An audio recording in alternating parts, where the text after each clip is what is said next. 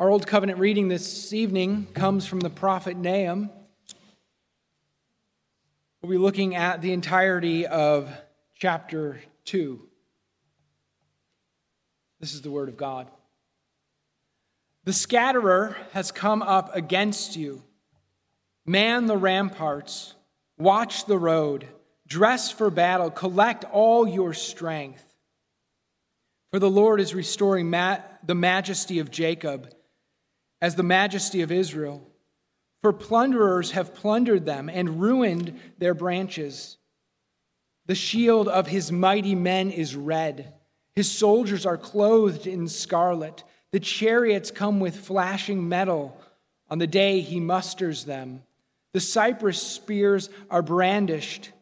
The chariots race madly through the streets. They rush to and fro through the squares. They gleam like torches. They dart like lightning. He remembers his officers. They stumble as they go. They hasten to the wall. The siege tower is set up. The river gates are opened. The palace melts away. Its mistress is stripped. She is carried off. Her slave girls lamenting, moaning like doves, and beating their breasts. Nineveh is like a pool whose waters run away. Halt, halt, they cry, but none turns back. Plunder the silver, plunder the gold. There is no end of the treasure or of the wealth of all precious things. Desolation and ruin. Hearts melt and knees tremble. Anguish is in all loins. All faces grow pale. Where is the lion's den? The feeding place of the young lions, where the lion and the lioness went, where his cubs were, with none to disturb. The lion tore enough for his cubs and strangled prey for his lionesses. He filled his caves with prey and his dens with torn flesh. Behold, I am against you, declares the Lord of hosts, and I will burn your chariots in smoke, and the sword shall devour your young lions. I will cut off your prey from the earth, and the voice of your messengers shall no longer be heard. Our New Covenant reading this evening comes from 2 Thessalonians chapter 1, verses 5 to 12. This is the word of God. This is evidence of the righteous judgment of God, that you may be considered worthy of the kingdom of God for which you are also suffering. Since indeed God considers it just to repay with affliction those who afflict you, and to grant relief to you who are afflicted, as well as to us, when the Lord Jesus is revealed from heaven with his mighty angels, in flaming fire, inflicting vengeance on those who do not know God and on those who do not obey the gospel of our Lord Jesus. They will suffer the punishment of eternal destruction away from the presence of the Lord and from the glory of his might, when he comes on that day to be glorified in his saints and to be marveled at among all who have believed, because of our testimony to you was believed. To this end, we always pray for you, that our God may make you worthy of his calling and may fulfill every resolve for good and every work of faith by his power, so that at the name of our Lord Jesus may be glorified in you, and you in him, according to the grace of our God and the Lord Jesus Christ. The grass withers and the flowers of the field, they fade, they fall. But this, the word of our God from Nahum chapter 2 and from 2 Thessalonians chapter 1, it endures forever. Let's pray together. Heavenly Father, we come to your word this evening. Your word that in many ways is heavy, as it speaks of the heaviness of the burden that fell upon Nineveh. Lord, it speaks to the truth that you have revealed to us.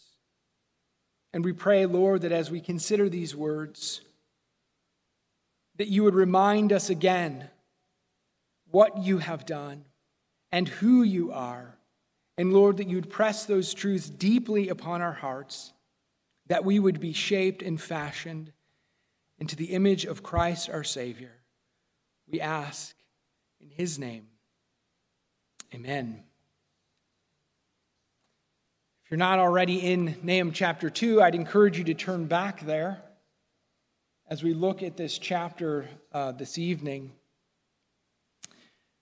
As if you didn't know from reading it, Nahum chapter 2 is a remarkable depiction of the siege that the Lord through Nahum declared that would come upon Nineveh. In quite dramatic and illustrative language, the prophet predicts in this vivid detail the fate of God's judgment that has fallen upon Assyria for their wickedness. Now, if we think for a moment about the purpose and about the audience of the prophet's oracle, we need to remember that these words were not really for Nineveh. Right? The intent of this burden is not that Nineveh would reform itself and repent. Right? Last week we saw it is the end of the line for Nineveh. Their fate is sealed in the decree of God's judgment. And so really, these words are the words of the Lord to his people. Which is why, of course, we have them today as God's inscripturated word. This is God's word to his people. What then is the purpose of providing such vivid foretelling of the destruction of this pagan city? Well, it's not so that Judah could take delight in the horror and the atrocity of the bloodshed of their enemy.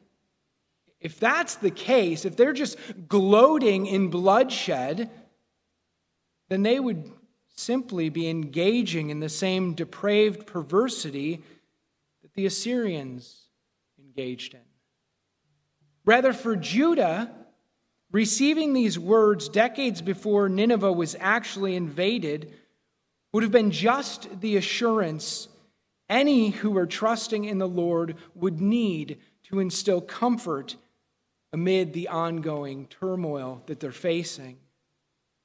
You see, knowing where we stand before the Lord and knowing where history is going in his hands has a way of comforting God's people and providing hope amid affliction. I'm sure for many of you, when you face trials of various kinds, I'm sure there's a few passages of God's word that stabilize and soothe your soul. Are there not?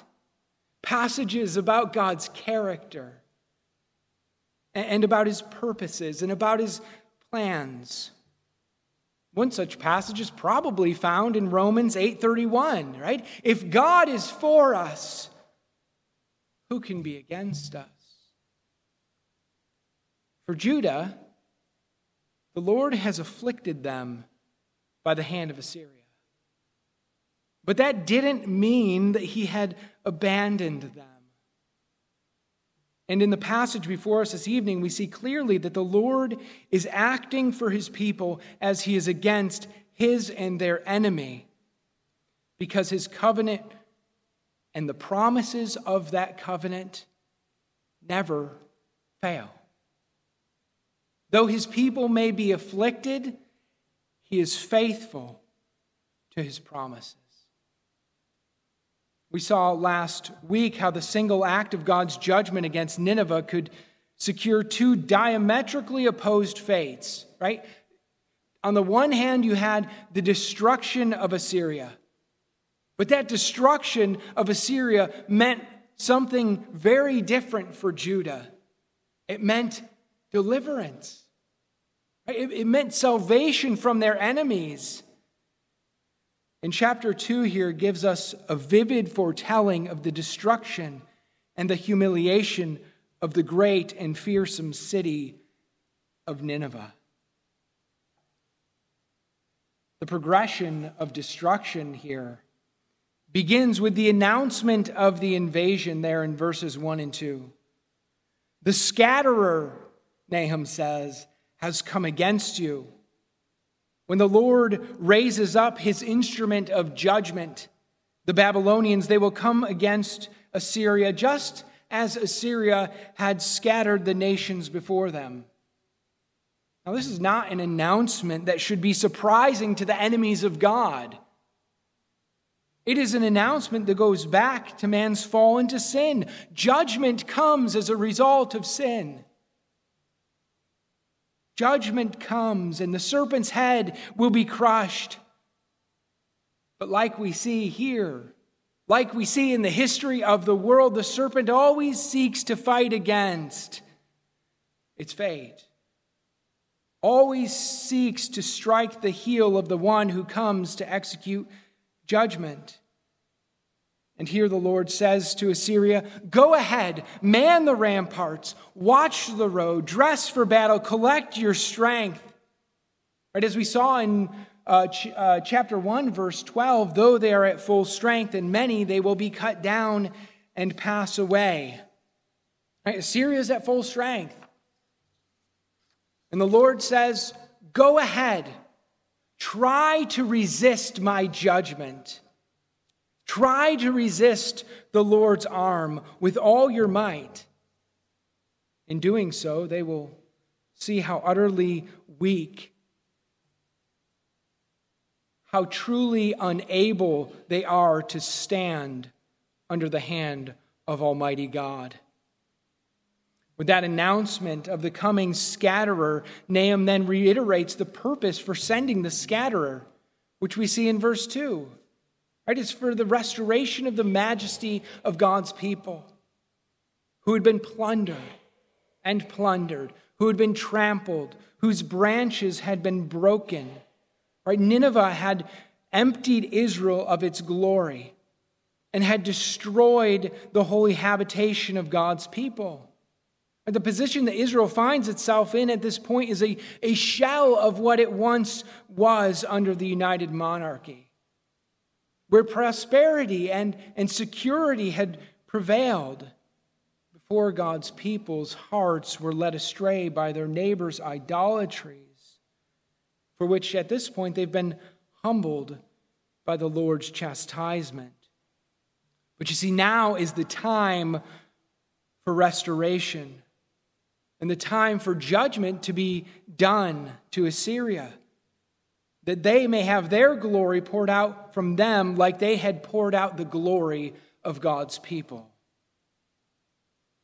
No sooner does that announcement end than the scatterer's army is seen on the horizon as a united force there in verses 3 and 4. A united force of soldiers dressed for battle, carrying red shields, which are likely red with blood from the Assyrian resistance outside the inner walls of Nineveh.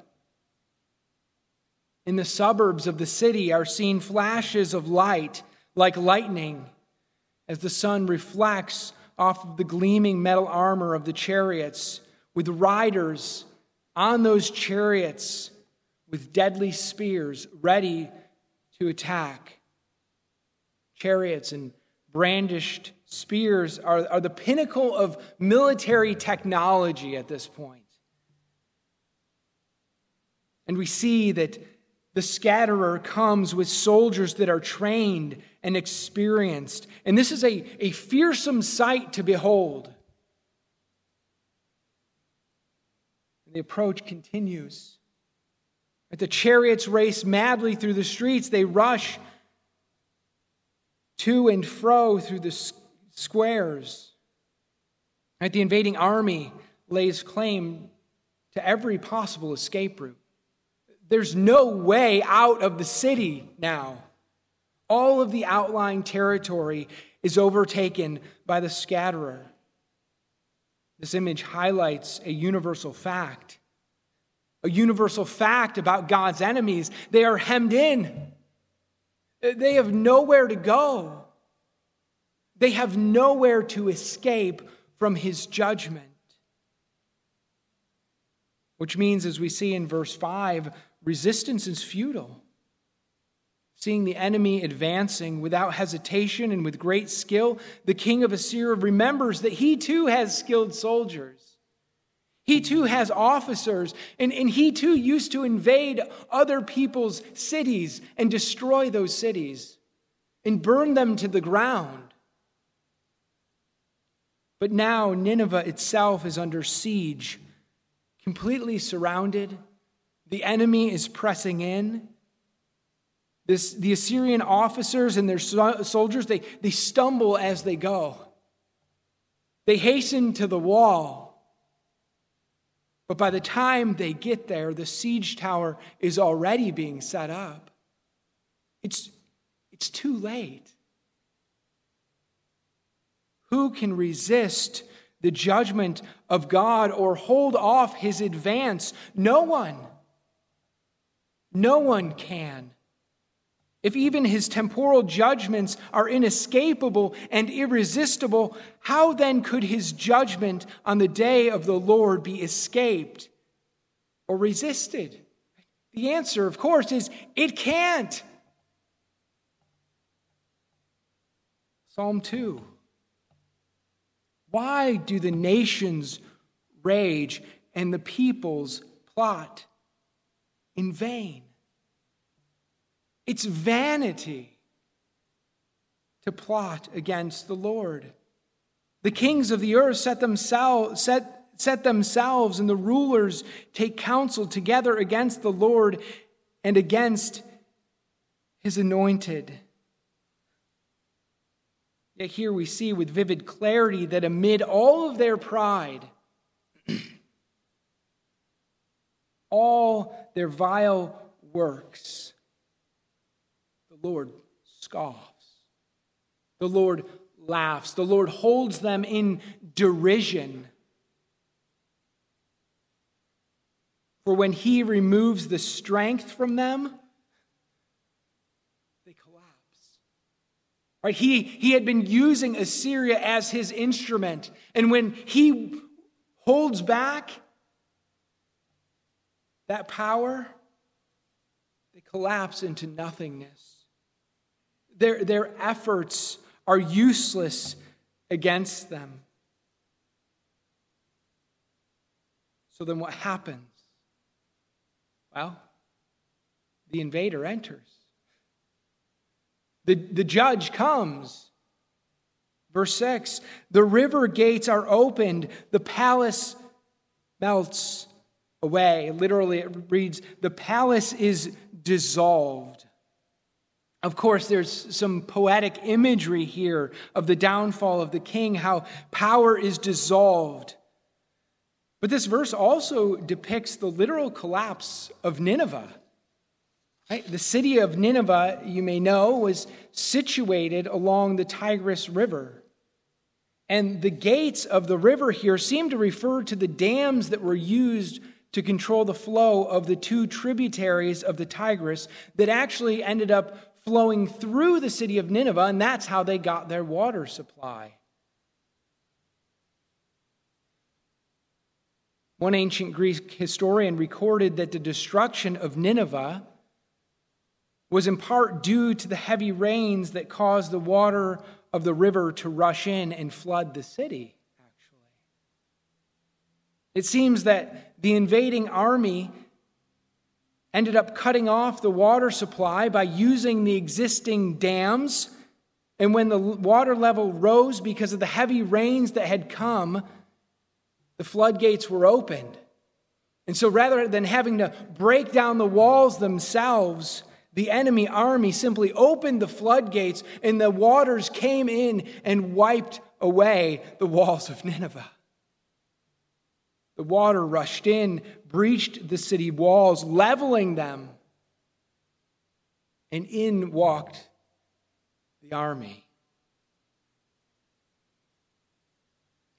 And once the scatterer gains access to the city, it's over. Instantly.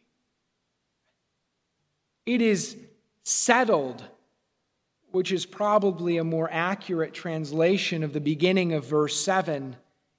It is settled. She is stripped. She is carried off. As the Lord had declared his decree against Nineveh, so it is. And like in the manner of the Assyrians, the invading army comes in and captures the royalty and the nobles and carries them off to their capitals. And all that's left in this mighty and great city are the remnants, are her servants, and her servants in mourning, decrying the once glorious and now utterly destroyed and devastated city. The glory that once characterized this city now floods out. It's gone. Everything that they built, everything that they prided themselves in is utterly gone. And as we look over the ruin here, we see that Nineveh is like a pool whose waters run away. This is actually the first time here in verse 8. The first time since verse 1 of chapter 1 that Nahum actually names the city of Nineveh. It's interesting, isn't it? Because at the beginning of Nahum, he says this is the burden of Nineveh. And the first time he actually says Nineveh is when Nineveh is utterly destroyed. Gone. Carried off. He waits for the right moment when Nineveh has no glory.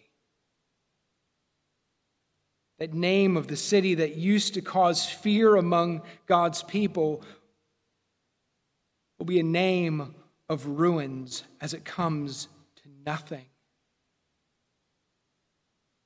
David says in Psalm 27:1, "The Lord is my light and my salvation. Whom shall I fear? The Lord is the stronghold of my life. Of whom shall I be afraid?"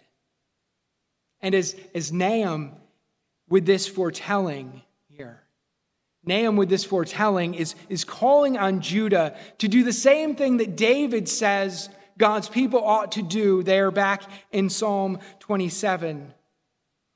At the end of Psalm 27, David says, "Wait for the Lord. Be strong and let your heart take courage. Wait for the Lord." And that's what Nahum is telling the people of Judah to do in recounting this foretelling, right? Wait for the Lord. Be strong. Let your hearts take courage. Wait for the Lord.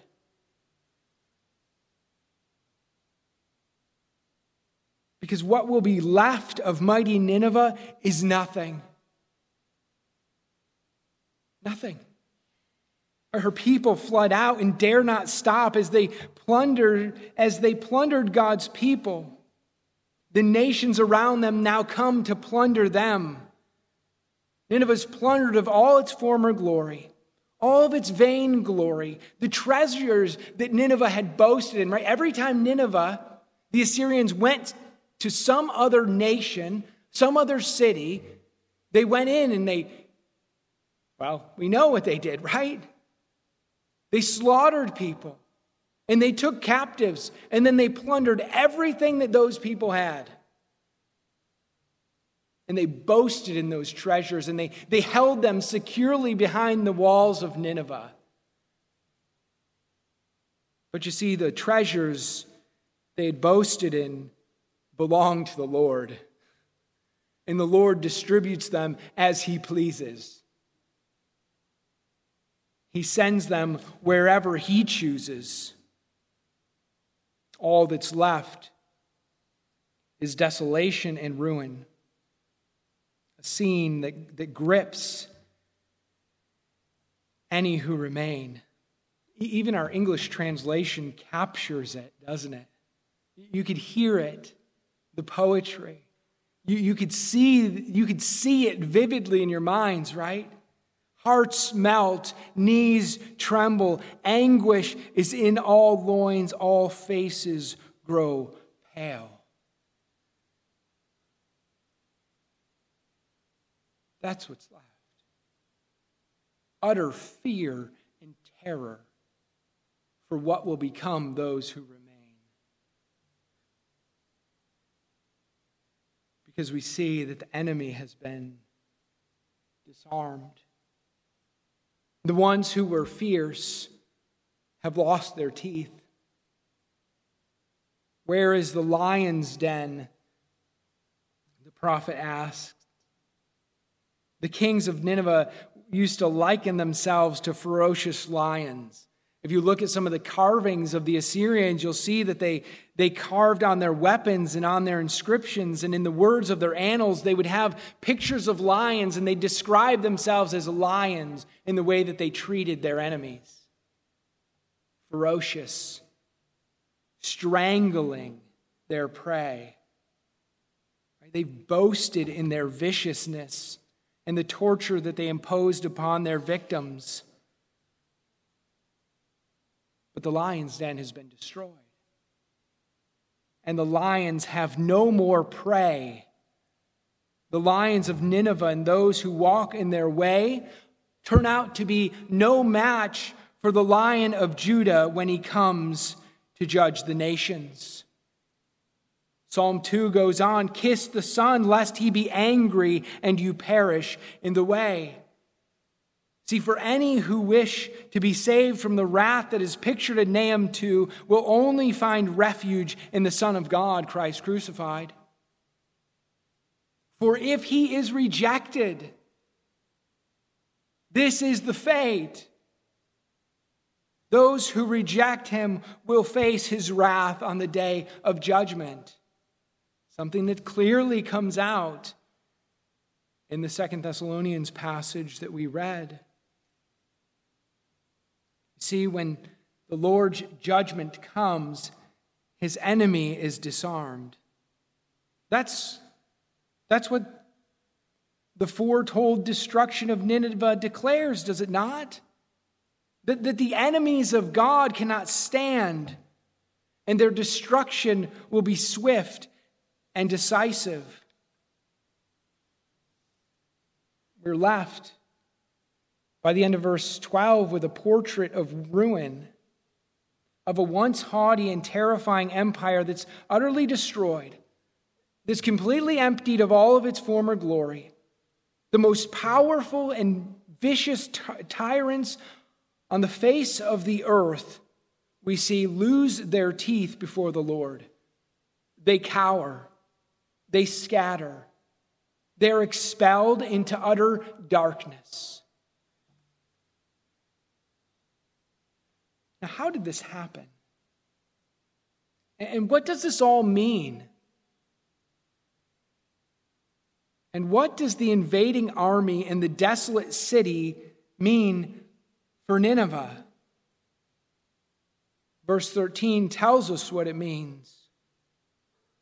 I am against you, declares the Lord. What's foretold about what's coming for Nineveh will be no accident of history. Proverbs 21:1 reminds us that the king's heart is a stream of water in the hand of the Lord. He turns it wherever he will, which reminds us again that empires rise and empires fall at the decree of God, and God alone. You see, history, brothers and sisters, is never a collection of unrelated events that take place in a meaningless universe. Not one moment. Every moment in every place is the Lord at work for his purposes. Now we may talk about secondary causes, right? How the Babylonians had more advanced weaponry, or superior military strategies. But you see, if we read the history, and that's all we see, then we've missed the point. Because we would miss the primary cause here. The theological cause, the cause that God wants us to know, is the cause for Nineveh's demise. I am against you, declares the Lord. That's why Nineveh fell.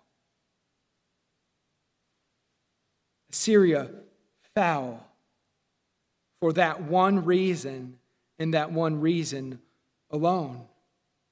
Because the Lord of hosts, the Lord of his armies, the Lord whose power is infinite, the Lord whose power is unmatched, came against his enemy, and he prevailed. But his enemies who while standing, they ramble on and on and on about their wisdom and their power and their glory. But in the day of the Lord's choosing, they are silenced. They can say nothing else. But God has the last word on Nineveh. His word of opposition that explains their complete and utter ruin. Is there anything more terrifying in the world than that the Lord would declare himself against you as he did to Nineveh? Could there be anything more terrifying? Because such a declaration means nothing less than sure judgment at his powerful hand, which is the picture that we get right here in Nahum chapter 2. Now, we may ask the question, well, if all have sinned, why then is the Lord continually working deliverance for his wayward people, but decreeing judgment upon the nations? That's not fair. Why is it that Judah gets to stand? Why do they only face his chastisement, but not utter annihilation? Why is Judah not completely consumed like Assyria? As we see here so clearly, the Lord's justice. And of course, the answer that we are led to can only be found in the Lord's mercy. Can it not? All right, it's not that Judah's sin doesn't warrant God's wrath and curse. Because surely it does. Just like our sin warrants God's wrath and curse. But rather that wrath and that curse in the context of God's covenant promise is reserved for the Redeemer of God's people, who would face God's judgment in their stead. For Christ redeemed us from the curse of the law by becoming a curse for us. For it is written, cursed is everyone who hanged on a tree. Galatians 3:13. The humiliation of Nineveh cast by Nahum in such vivid imagery in the course of history proves really to be a small thing in comparison to the humiliation of God's own Son who bore the sins of his people. That for our sake, he made him to be sin who know no sin, so that in him we might become the righteousness of God. Do you remember that as Christ hung on the cross, he cried out, my God, why have you forsaken me?" As he bore in himself the wrath and curse of God for our sin. See, the wrath of God that was prophesied to be poured out in temporary measure upon Nineveh was poured out upon the Son of God for the sins of all of those whom he would redeem by his blood. So that all of those who rest in him by faith would never, ever ever hear the words that were declared upon Nineveh and are and will be declared upon all the enemies of God, I am against you, but instead would have the resounding words of grace in their ears and stirring their hearts, I am for you. That's the promise that you, brothers and sisters, cling to, even as this world and its afflictions say otherwise. The Lord, through Nahum, intends that by seeing that he prevails against his enemies, that you would know the deep and abiding conviction of faith that his word never, ever fails. Though his people may be afflicted, he is faithful to fulfill his promises. For if he who did not spare his own son, but gave him up for us all, how will he not also with him graciously give us all things? Judah saw this in the fall of Nineveh. Judah saw their God faithful. As this news was foretold to them. Beloved, you see it in the fullness of Christ your Lord. And in that we can rejoice. And in that we can be glad, for the Lord is for us and never against us. Let's pray together. Lord, as we contemplate your justice, as we contemplate our own sin, we are reminded, even through the prophet Nahum, what every sin deserves. Yet we are also reminded of the fact that you, O Lord, are merciful and you are faithful to your promises of your people.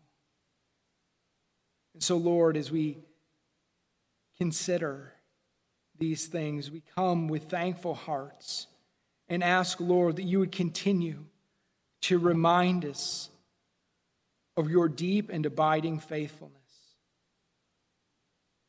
that comes to us through Christ our Lord. We pray these things in his name. Amen.